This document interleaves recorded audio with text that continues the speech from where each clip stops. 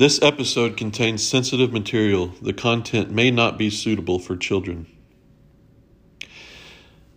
In the spring, when kings normally go to battle, the Bible says in 2 Samuel chapter 11 that David tarried still at Jerusalem. One evening, King David got up from his bed and walked on the roof of his palace. He saw a beautiful woman bathing. Her name was Bathsheba. He inquired about the woman, and his men told him who it was, the daughter of Eliam and the wife of Uriah the Hittite. David sent his men to fetch her, and he lay with her. Bathsheba soon let King David know that she was pregnant. David sent to Joab to have Uriah come back from the field. David schemed so that Uriah would sleep with his wife, but Uriah slept at the door of the king's house instead.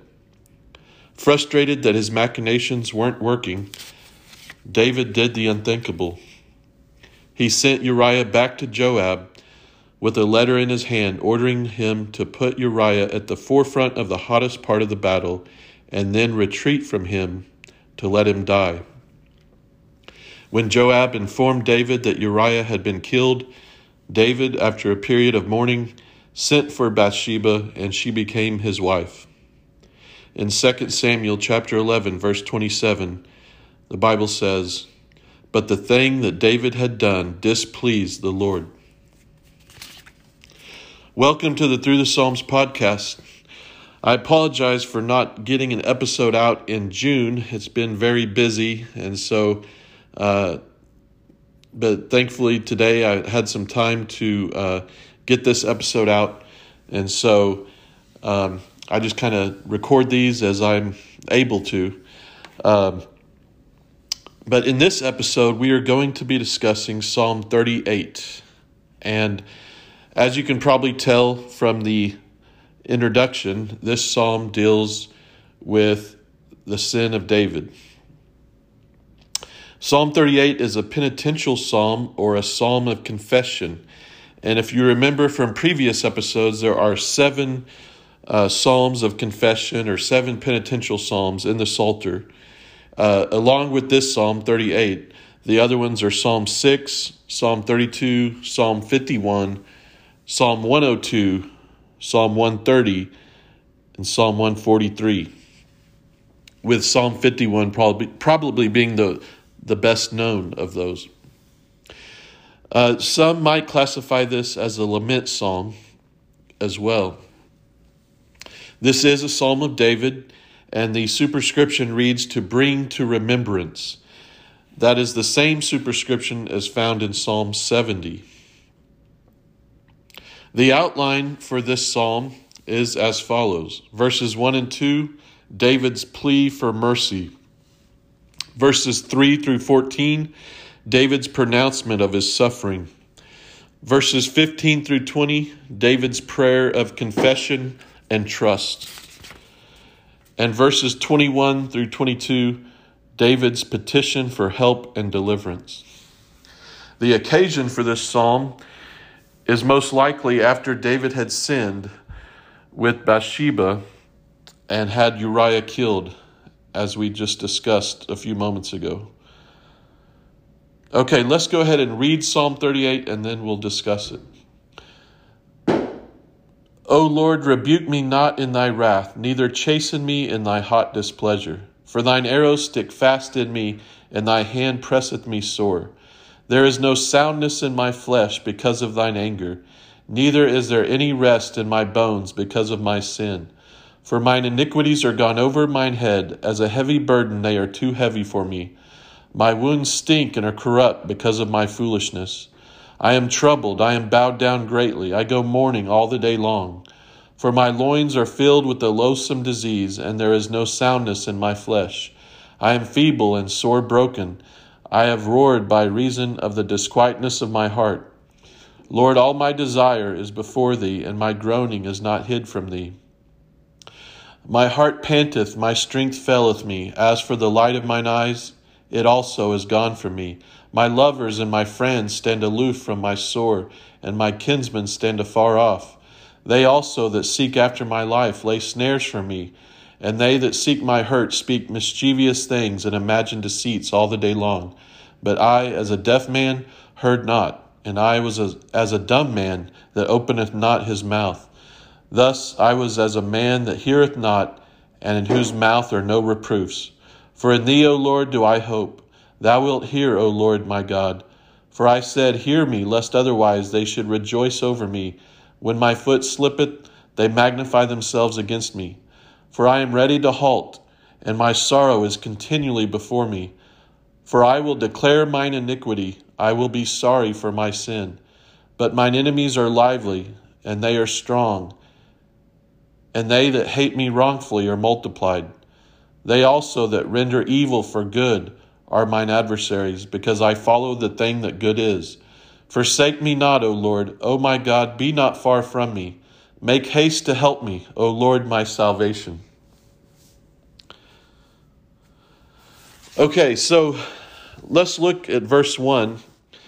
David starts out in this psalm of confession with a prayer for mercy.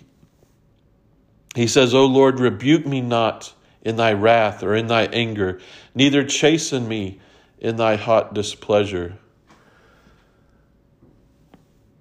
David is pleading with God for mercy here. He knows that he's sinned. Think about his guilty conscience. Think about how he felt. He had committed adultery and he had murdered someone that was loyal to him, a loyal member of the army. And his conscience has to be bothering him. He's probably having trouble sleeping. He feels very guilty. And so he's crying out to God. He knows that he deserves punishment, but he's asking for mercy. He's asking that God would not rebuke him or punish him in his anger or in his wrath. And so in this respect, David is wise to seek the mercy of the Lord. Charles Spurgeon says, as your love is most sweet to my heart, so your displeasure is most cutting to my conscience. True, my sins might well inflame you, but let your mercy and long-suffering quench the glowing coals of your wrath. I think in our day and age, in our modern day, I think sometimes we skip this step of confession. Sometimes we just have a habit of ignoring sin. In fact, in our modern day, we don't even like to use the word sin. We don't even like to acknowledge that there is such a thing.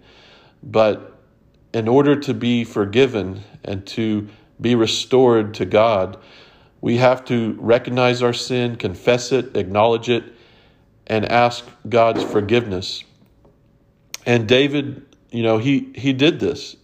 He recognized that he had sinned, and now he's going to the Lord and seeking his mercy. By the way, if you hear explosions in the background, those are fireworks. I'm recording this on the night before the 4th of July, so they're setting off fireworks where I live, so that may be what you hear in the background.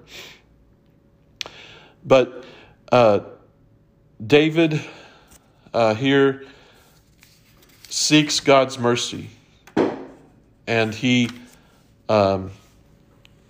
recognizes his guilt and his shame here. I want to read to you a quote from the Bible commentator Warren Wiersbe. He says, David suffered from sickness because of his sin. He carried a heavy burden and was crushed under it. He sighed and panted and was ready to quit. Sin comes as a friend to entice you and then becomes a master to enslave you. Sin puts a wall between you and those who can help you, but it builds a bridge between you and those who want to exploit you and hurt you. The only hope is to confess sin and cry out to God for mercy. He promises to forgive, so claim his promise. And that's true. And that's what David was dealing with. He mentions God's arrows in verse 2, that they stick fast in him, and that he mentioned his hand pressing him sore. I believe here that he's referring to conviction. God is convicting him of his sin, These arrows are, God pointing out his sin to him, and could be referring to his guilty conscience. And God's hand is squeezing David. The pressure is mounting, and for a while David got away. He thought he had gotten away with it, and he was enjoying the pleasures of his sin, but now the consequences are coming to bear, and he's feeling the pressure of God's hand upon him. God is dealing with him. Now, as bad as David's sin was, this is evidence that David was a believer. If we can sin and we don't feel guilty about it, and we don't feel conviction, and it doesn't bother us, that's a sign that we don't know the Lord. But if we sin and God convicts us, and we feel guilty, and we hate our sin, that's a sign that we're a child of God, that we know him, because our sin bothers us. And that's the boat that David was in. His sin was beginning to bother him.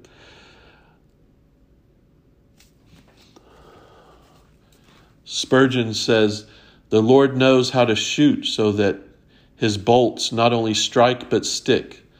It seems strange that the Lord should shoot at his own beloved ones, but in truth he shoots at their sins rather than them, and those who feel his sin-killing shafts in this life shall not be slain with his hot thunderbolts in the next world." So God is dealing with David, and he is pricking his conscience, and he is convicting him and squeezing him, and David feels it. There's an old saying that says, "Sin will take you farther than you want to go, keep you longer than you want to stay, and cost you more than you want to pay." And that is so true. Do you think when David initially saw Bathsheba, when he was walking out on the roof, do you think he expected that to happen? He had no idea what was going to happen. He had no idea that he was going to see Bathsheba that night. He was just going for a walk on his roof.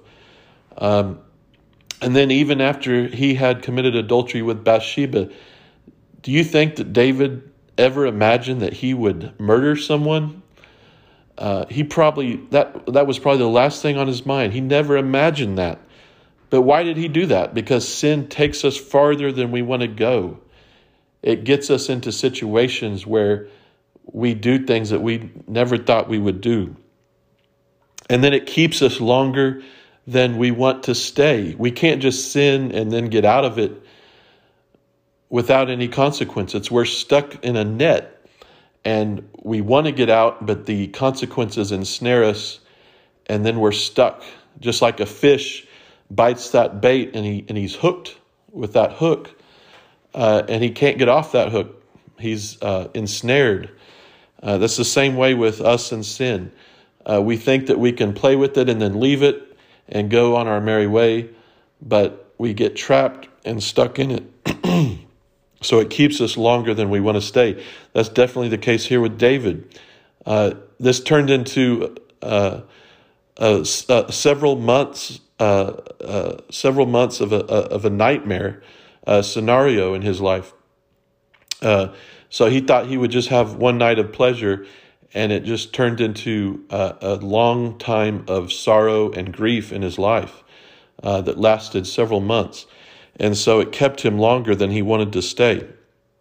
And then it cost him more than he wanted to pay. It cost him his health. It cost him his peace of mind. In the end, it would cost him dearly. Things would happen with his family that would cause him much grief. And so it cost him more than he wanted to pay. And so that's such a true statement, and we see it illustrated here in David's life as well, sometimes as our own lives. All right, verse 3, he talks about how there's no soundness in his flesh because of God's anger, and there's no rest in his bones because of his sin. So David here is dealing with some kind of sickness. It could be, that he can't sleep, and that he's ill and tired because of the restlessness of his mind, because of all that he's done. But I think it's probably more than that. Adrian Rogers, the great preacher with Love Worth Finding, he preached a sermon, and I've mentioned it before. It's called The High Cost of Low Living, and it's about this episode in David's life. And he believes that David had venereal disease because of verse 7, where he talks about his loins are filled with a loathsome disease, or it talks about other translations may use the word inflammation. And so he thinks that David had some kind of STD as a result of his sin. Now, that's speculation. We don't know that for sure, but we can definitely ascertain from this passage that he is dealing with some kind of illness and that he is not well physically or mentally or emotionally. And so we see here that he is not well. He talks about his wounds stinking. He talks about being feeble and sore broken. So he's not in good shape. And probably the main problem is guilt. A guilty conscience is what's really bothering him. He mentions that in verse 4. He says, "For mine iniquities are gone over mine head, as a heavy burden they are too heavy for me." The NIV says there, "My guilt has overwhelmed me like a burden too heavy to bear." And guilt is a crushing burden that can really disable us and zap all the vitality and joy out of our lives. And that's what it was doing for David. Adrian Rogers, that I mentioned before, he used to say that there are two wounds that are hard to heal, and those are the wounds of guilt and the wounds of bitterness. And guilt is what David was dealing with here. And he was not able to go on and move forward until he dealt with it. And that's what this psalm is about. It's about him dealing with this guilt so that he can put it behind him and move forward.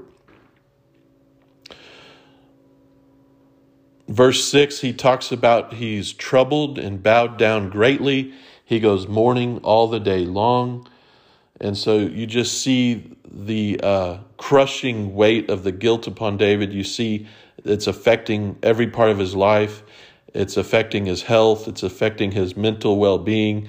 He can't be productive even though he tries to work and do things throughout the day. He's just consumed by what is happening, and it just takes over his life, and he is just bowed down under the pressure and the guilt and just the consequences of this sin. All right, let's look at another quote from Charles Spurgeon. He says, "Nothing so pulls a man down from all loftiness as a sense of sin and of divine wrath concerning it." And so guilt can really disable you. It can really affect your life. And I think sometimes that is why our society is so sick and so troubled, is because it is not dealt effectively with sin. When society rejects God, they still have the sin problem, but since they've rejected God, they're not dealing with the sin problem. They're not allowing God to forgive them and bring healing. And so they turn to self-destructive behaviors, and things just continue to spiral out of control. And I think that's where we're at as a society. In verse 9, David says, "Lord, all my desire is before thee, and my groaning is not hid from thee." And so the Lord sees all. The Lord knows what David's going through. He knows what he did. He knows the desires in David's heart. He hears his groaning and sighing. He knows everything. And David is wise to recognize that the Lord sees all of this, and he knows what is happening. So we can't hide anything from the Lord. And so David is coming to God and starting to confess and open up and seek that healing that he so sorely needs. Verse 10, he says that my heart panteth, my strength faileth me. As for the light of mine eyes, it also is gone from me. You know, you may wonder, well, what does that mean? The light of mine eyes is gone from me. I think it's talking about his hope. He's lost the joy and the hope of life. And so he's just enduring. He's miserable and he's just enduring and just barely getting through the day. You've heard that phrase, the sparkle in someone's eye, and you can tell when they just light up with joy and excitement. They have that look in their eye. Well, David had lost that. He had lost all joy and hope, and he was just miserable. And I think that's what he's describing there. Verse 11, he talks about how his loved ones and his friends are deserting him and standing afar off. And so at a time when he needs them the most, they're kind of leaving him. And, that's a difficult thing. There was a time in my life when I felt like my friends did that at a time when I really needed them. And it's very painful to go through. And you wonder, well, why are they doing that? They should be there for me. And we've probably all experienced that. But David, at a time when he really needed them the most, they were deserting him. Spurgeon says, whatever affection they might pretend to, they kept out of his company, lest as a sinking vessel often draws down boats with it, they might be made to suffer through his calamities. So his friends probably saw that David was heading downward as far as, his circumstances, that he was suffering, and they probably knew and were aware that it was his own fault. And so they probably left him because they didn't want to get caught up in the mess, and they didn't want to suffer personally for his mistakes. After all, it was David's own fault. And so oftentimes that's what happened. If you're going through good times and things are well, then people flock to you and they want a part of those good times. But if you're going through bad times, oftentimes people will leave because they're not wanting to go through bad times with you. And so that's kind of just that's just human nature. All right, let's look at verse 12 and 13. It says, they also that seek after my life lay snares for me, and they that seek my hurt speak mischievous sayings and imagine deceits all the day long. But I as a deaf man heard not, and I was as a dumb man that opened not his mouth. So not only was David dealing with friends that had deserted him, but he was dealing with enemies that wanted to hurt him and were slandering him and speaking things against him. And so he really didn't have a friend around him. Maybe Nathan was his only friend who had the courage to confront David. But so David is all alone. And he says that he's pretending not to hear these things. He's not listening to all these things that people are saying about him. And he's not responding. He's not speaking up, trying to defend himself.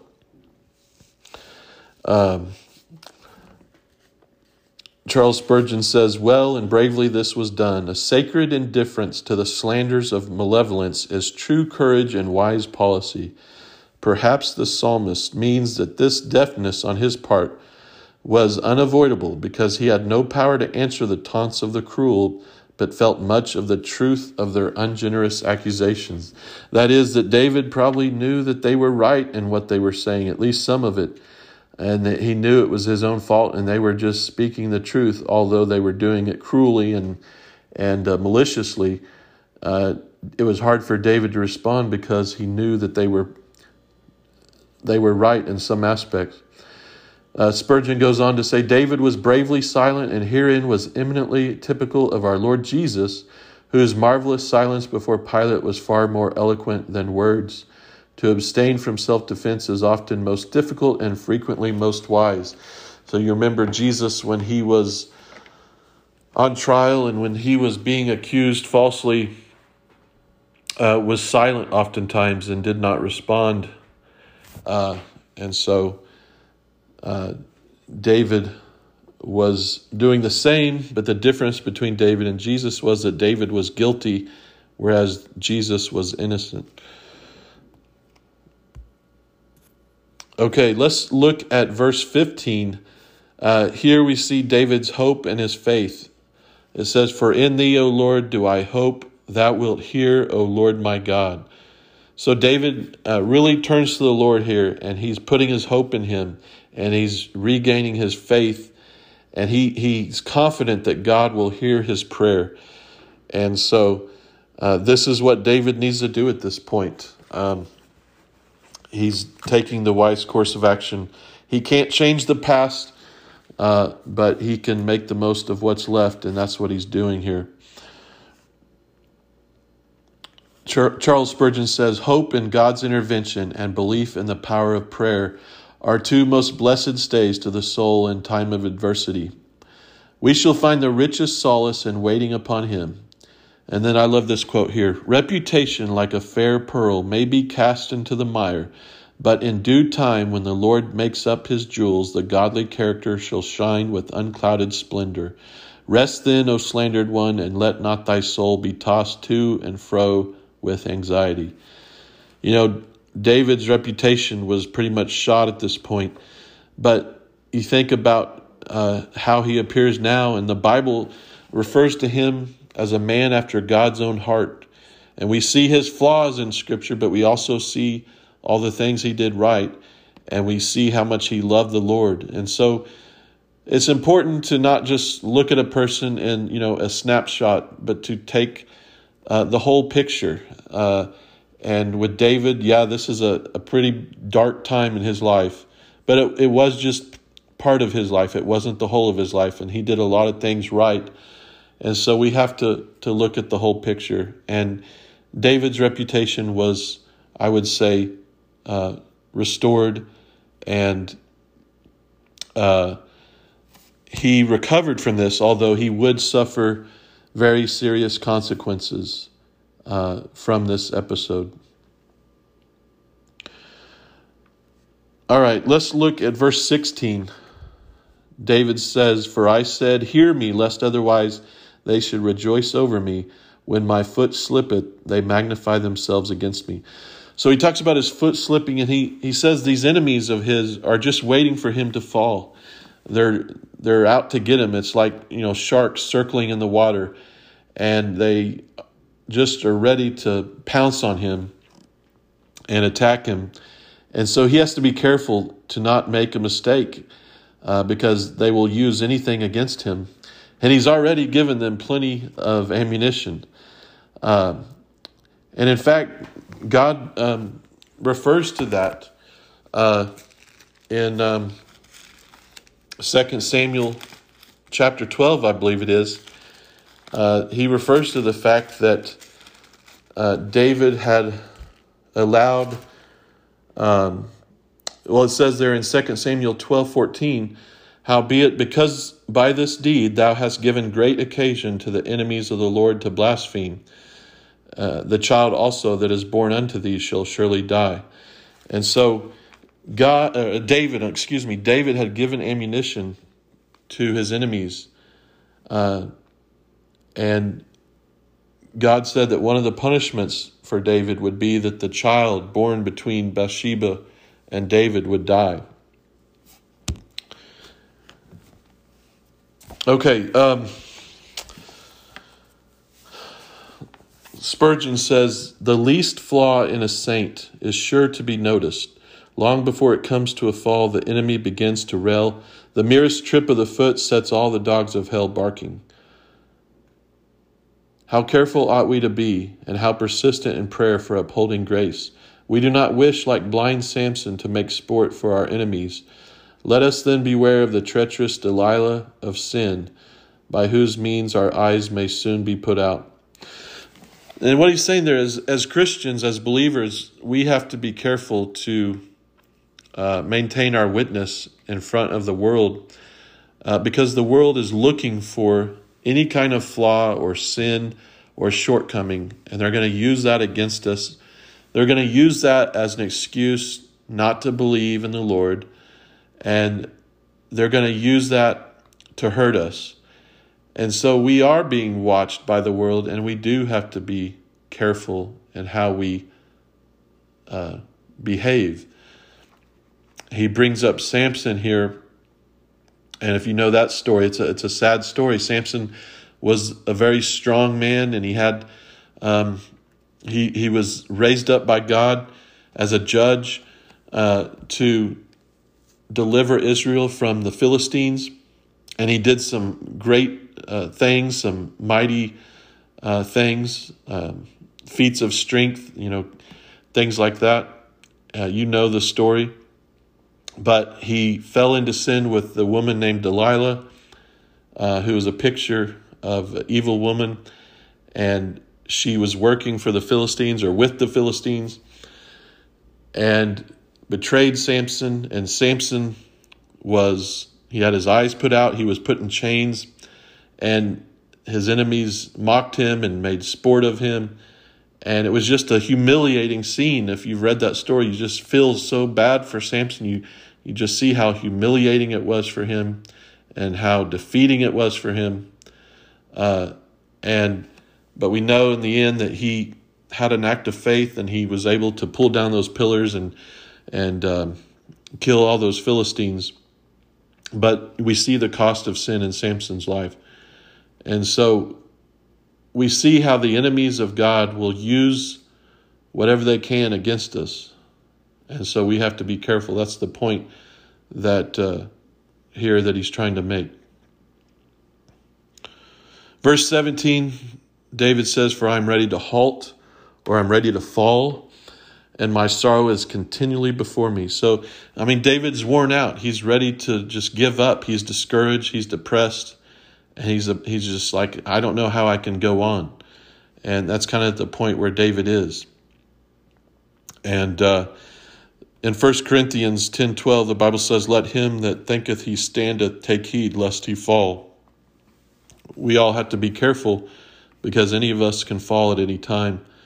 And David had already fallen, but here he's about to fall from just exhaustion and discouragement and just the weight of his sin and guilt. But we have verse 18, which is very encouraging here. In verse 18, David says, "For I will declare mine iniquity, I will be sorry for my sin." Some people don't get to that point. Some people sin, but they don't ever come to verse 18. But thank God that David did come to that point. Adrian Rogers said that David was a great sinner, but he became a great repenter. And he did repent of his sin. And here he confesses it, and he says that he's sorry for it. And there has to be that contrition and that confession and forsaking of the sin in order for there to be forgiveness and restoration.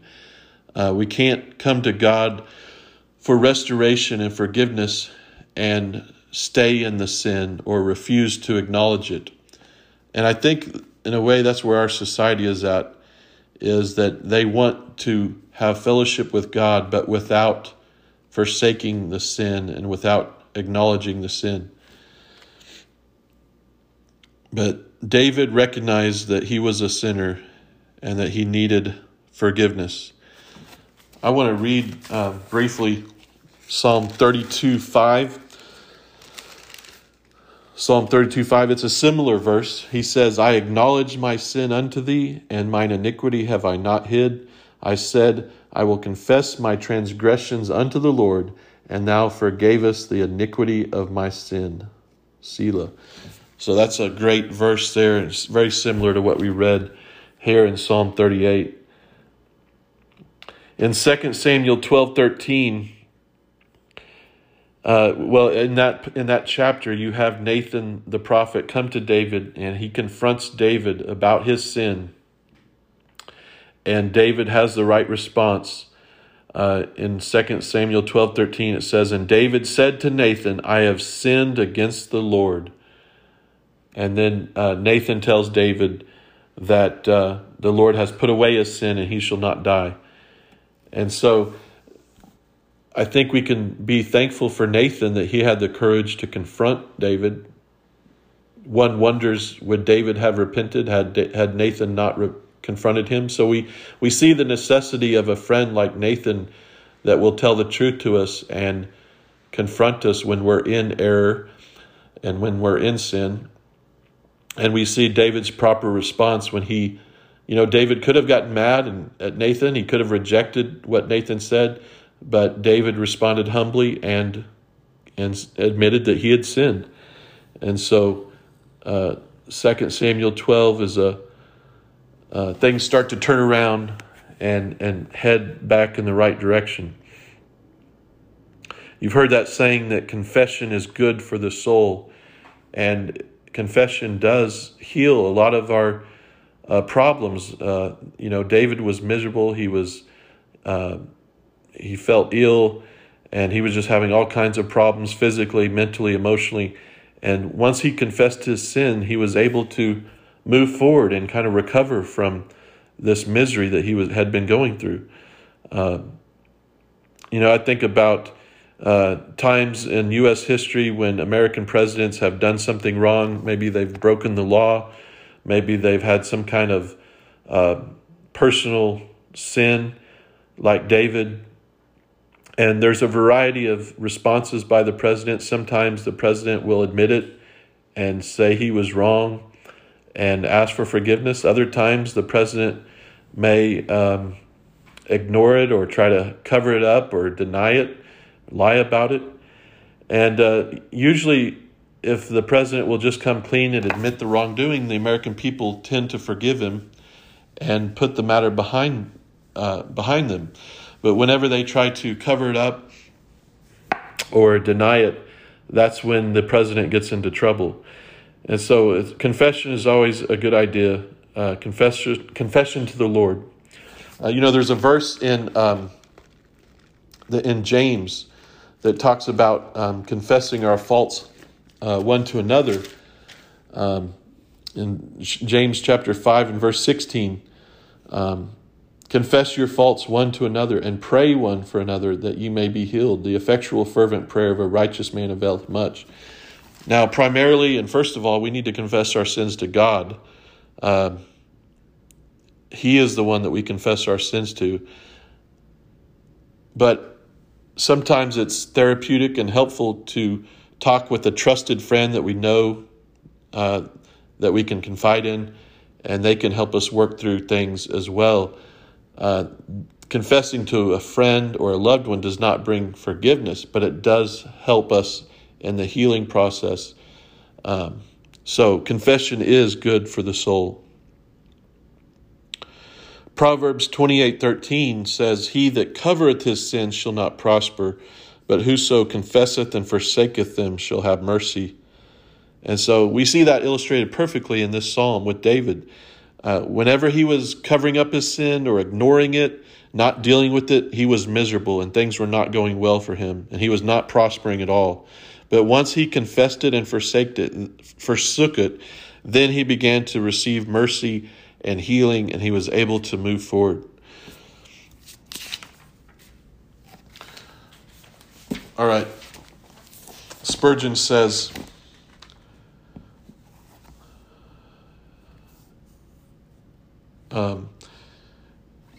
it is well not so much to bewail our sorrows as to denounce the sins which lie at the root of them.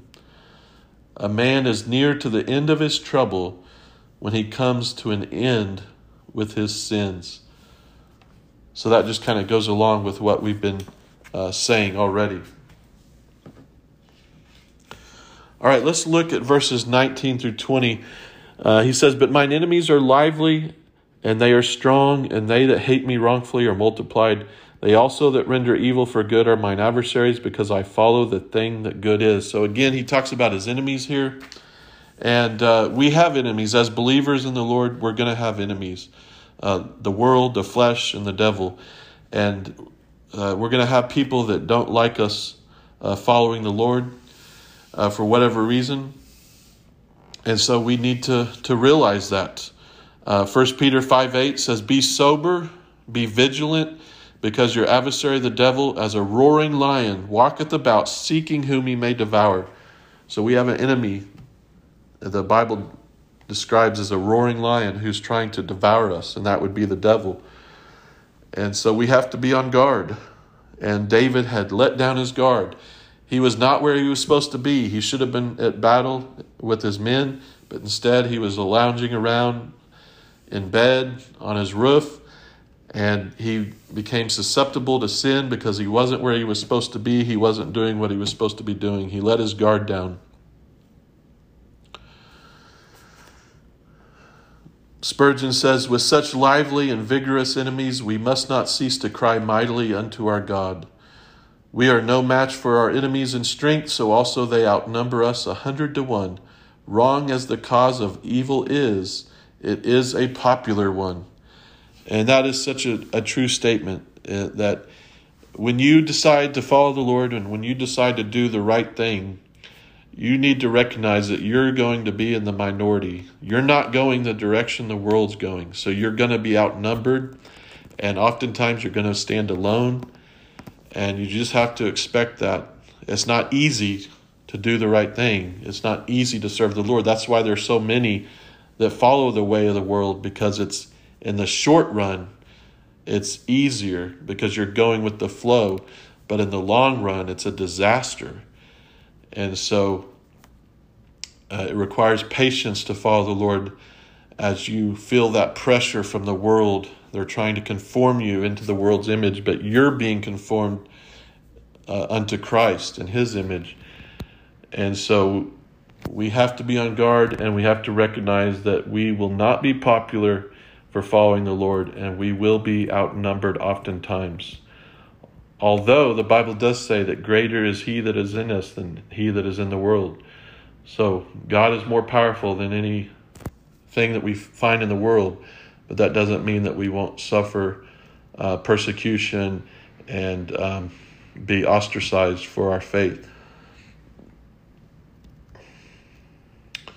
Okay, verses 21 and 22, we come to the conclusion of the psalm, and these are great verses. And just like verse 1 is a prayer that you can pray, verse 21 and 22 is also a prayer that you can pray. And we talk about that a lot as we go through these psalms, that there's so many verses that are prayers that you can use in your own life. And these two verses are definitely a prayer that you can use. Forsake me not, O Lord, O my God, be not far from me. Make haste to help me, O Lord, my salvation. Beautiful verses there. And a great prayer that David closes with. And he's just asking God for help. He's asking God to be near. Don't forsake me, Lord. Be near to me. Make haste to help me. He's asking God, do it soon because I need your help now. And he calls the Lord of my salvation. Or, O Lord, my salvation. And so we see David is a believer. Even though he's fallen, even though he's sinned, he is a believer. So just because you fall and just because you sin doesn't mean that you're not a believer. David was a believer. He knew the Lord, but he made a sin. He sinned. He made a serious mistake, several of them, in fact. But God was able to forgive him when he turned back to him and confessed it. So this psalm ends on that hopeful note. And we see the goodness of God. I mean, God did not have to be so gracious to David, but he was. The Bible talks about the sure mercies of David. And God was very merciful to David and very gracious to him. We see the goodness here of God. 2 Chronicles 7:3 says, for he is good, for his mercy endureth forever. I want to read one more quote from Charles Spurgeon before we close. He says, now is the time I need you most, when sickness, slander, and sin all beset a saint. He requires the especial aid of heaven, and he shall have it too. Withhold not the light of your near and dear love. Reveal yourself to me. Stand at my side. Let me feel that though friendless besides, I have a most gracious and all-sufficient friend in you. And that's a great point, that though we may be alone, and though our friends may desert us, if we turn to God in faith and in repentance, we have a friend in Jesus. He says, "See how sorrow quickens the importunity of prayer. Faith foresees the blessed issue of all her pleas," and in this verse begins to ascribe to God the glory of the expected mercy. We shall not be left of the Lord. His grace will help us most opportunely. A sense of sin shall melt into the joy of salvation. Grief shall lead on to gratitude, and gratitude to joy unspeakable and full of glory. So if you're listening to this and maybe you're not a believer, I would encourage you to turn to the Lord, put your faith in Christ. He died on the cross for your sins. He rose again. He loves you. He wants to save you. The Bible says, "For whosoever shall call upon the name of the Lord shall be saved." And so put your faith in Him. Call upon Him for salvation and forgiveness and mercy, and He will save you. If you're a believer already and maybe you've sinned and fallen like David, maybe it's a small sin, maybe it's a big sin, only God knows. But you can find forgiveness like David did. You can turn back to the Lord, confess your sin, forsake it, seek His mercy, and there is forgiveness and restoration in Christ. So I want to leave on that positive note, a very hopeful note, that though we sin, the grace of God is bigger when we turn to Him. So in conclusion, this psalm, I think, is about three things mainly: the cost of sin, the confession of sin, and the cleansing of sin. And we see that in the life of David. And it's also about restored fellowship. At the beginning of this psalm, David felt alienated. He felt distance between the Lord and him. He felt God's anger and wrath upon him.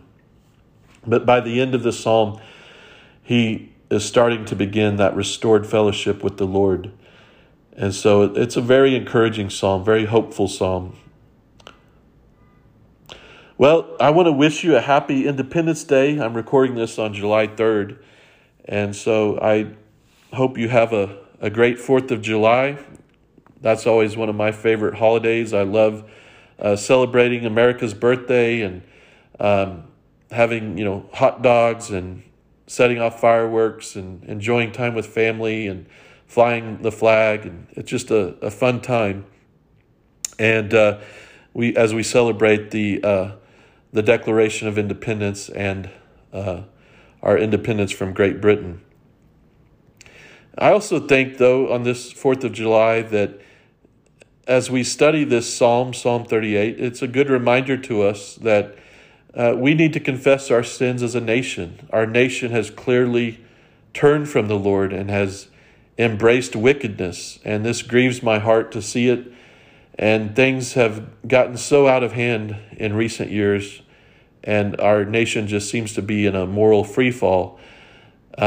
And so I encourage you to pray for the United States of America on this 4th of July weekend, and to seek God's mercy for our nation, to pray that our nation would repent of its wickedness and turn back to God, just like David turned back to God in this psalm. So pray for America, and pray for repentance and mercy for our country and healing for our nation. Another verse that comes to mind is 2 Chronicles chapter 7 and verse 14. And you've probably heard that verse quoted often. And I know that this was originally written to Israel, but I believe that it could be applicable to America as well. It says, "If my people, which are called by my name, shall humble themselves and pray and seek my face and turn from their wicked ways, then will I hear from heaven and will forgive their sin and will heal their land." And so that's a wonderful promise from the Word of God. And as I think about the condition in our country, as bad as the sin is and the wickedness in our nation, the thing that really grieves me is the condition of God's people. I feel like we as God's people are not doing what we should be doing. The condition of our hearts is not what it should be. And so notice in this verse, he says, "If my people, which are called by my name." So here he's talking about Israel, but if you're going to apply it to today, it would be the church. It would be the Christians. They need to humble them. We need to humble ourselves. We need to pray. We need to seek God's face. We need to turn from our wicked ways. And then God will hear from heaven and forgive our sin and heal our land. So God's people need to seek him. And just like we talked about in Psalm 38, we talked about confession and forsaking the sin and repenting. That's what we need in our country today. In order to receive God's forgiveness and mercy, there has to be that forsaking of sin and the confession and seeking the Lord's mercy. So pray for the United States of America this 4th of July. But also thank God for this country, because we have enjoyed many blessings and freedoms and mercies from the Lord. And we have a rich heritage and history in this country. And so we also ought to be grateful to God for all that he's done in the past. Well, I want to close with 1 John 1:9. I thought it would be appropriate since we talked about Psalm 38. So 1 John 1:9 says, if we confess our sins, he is faithful and just to forgive us our sins and to cleanse us from all unrighteousness. So thank God for that. We can confess our sins and he will forgive us and cleanse us. Praise the Lord. We'll have a blessed weekend. Have a happy 4th of July. May God bless you and have mercy upon you. Thank you for listening.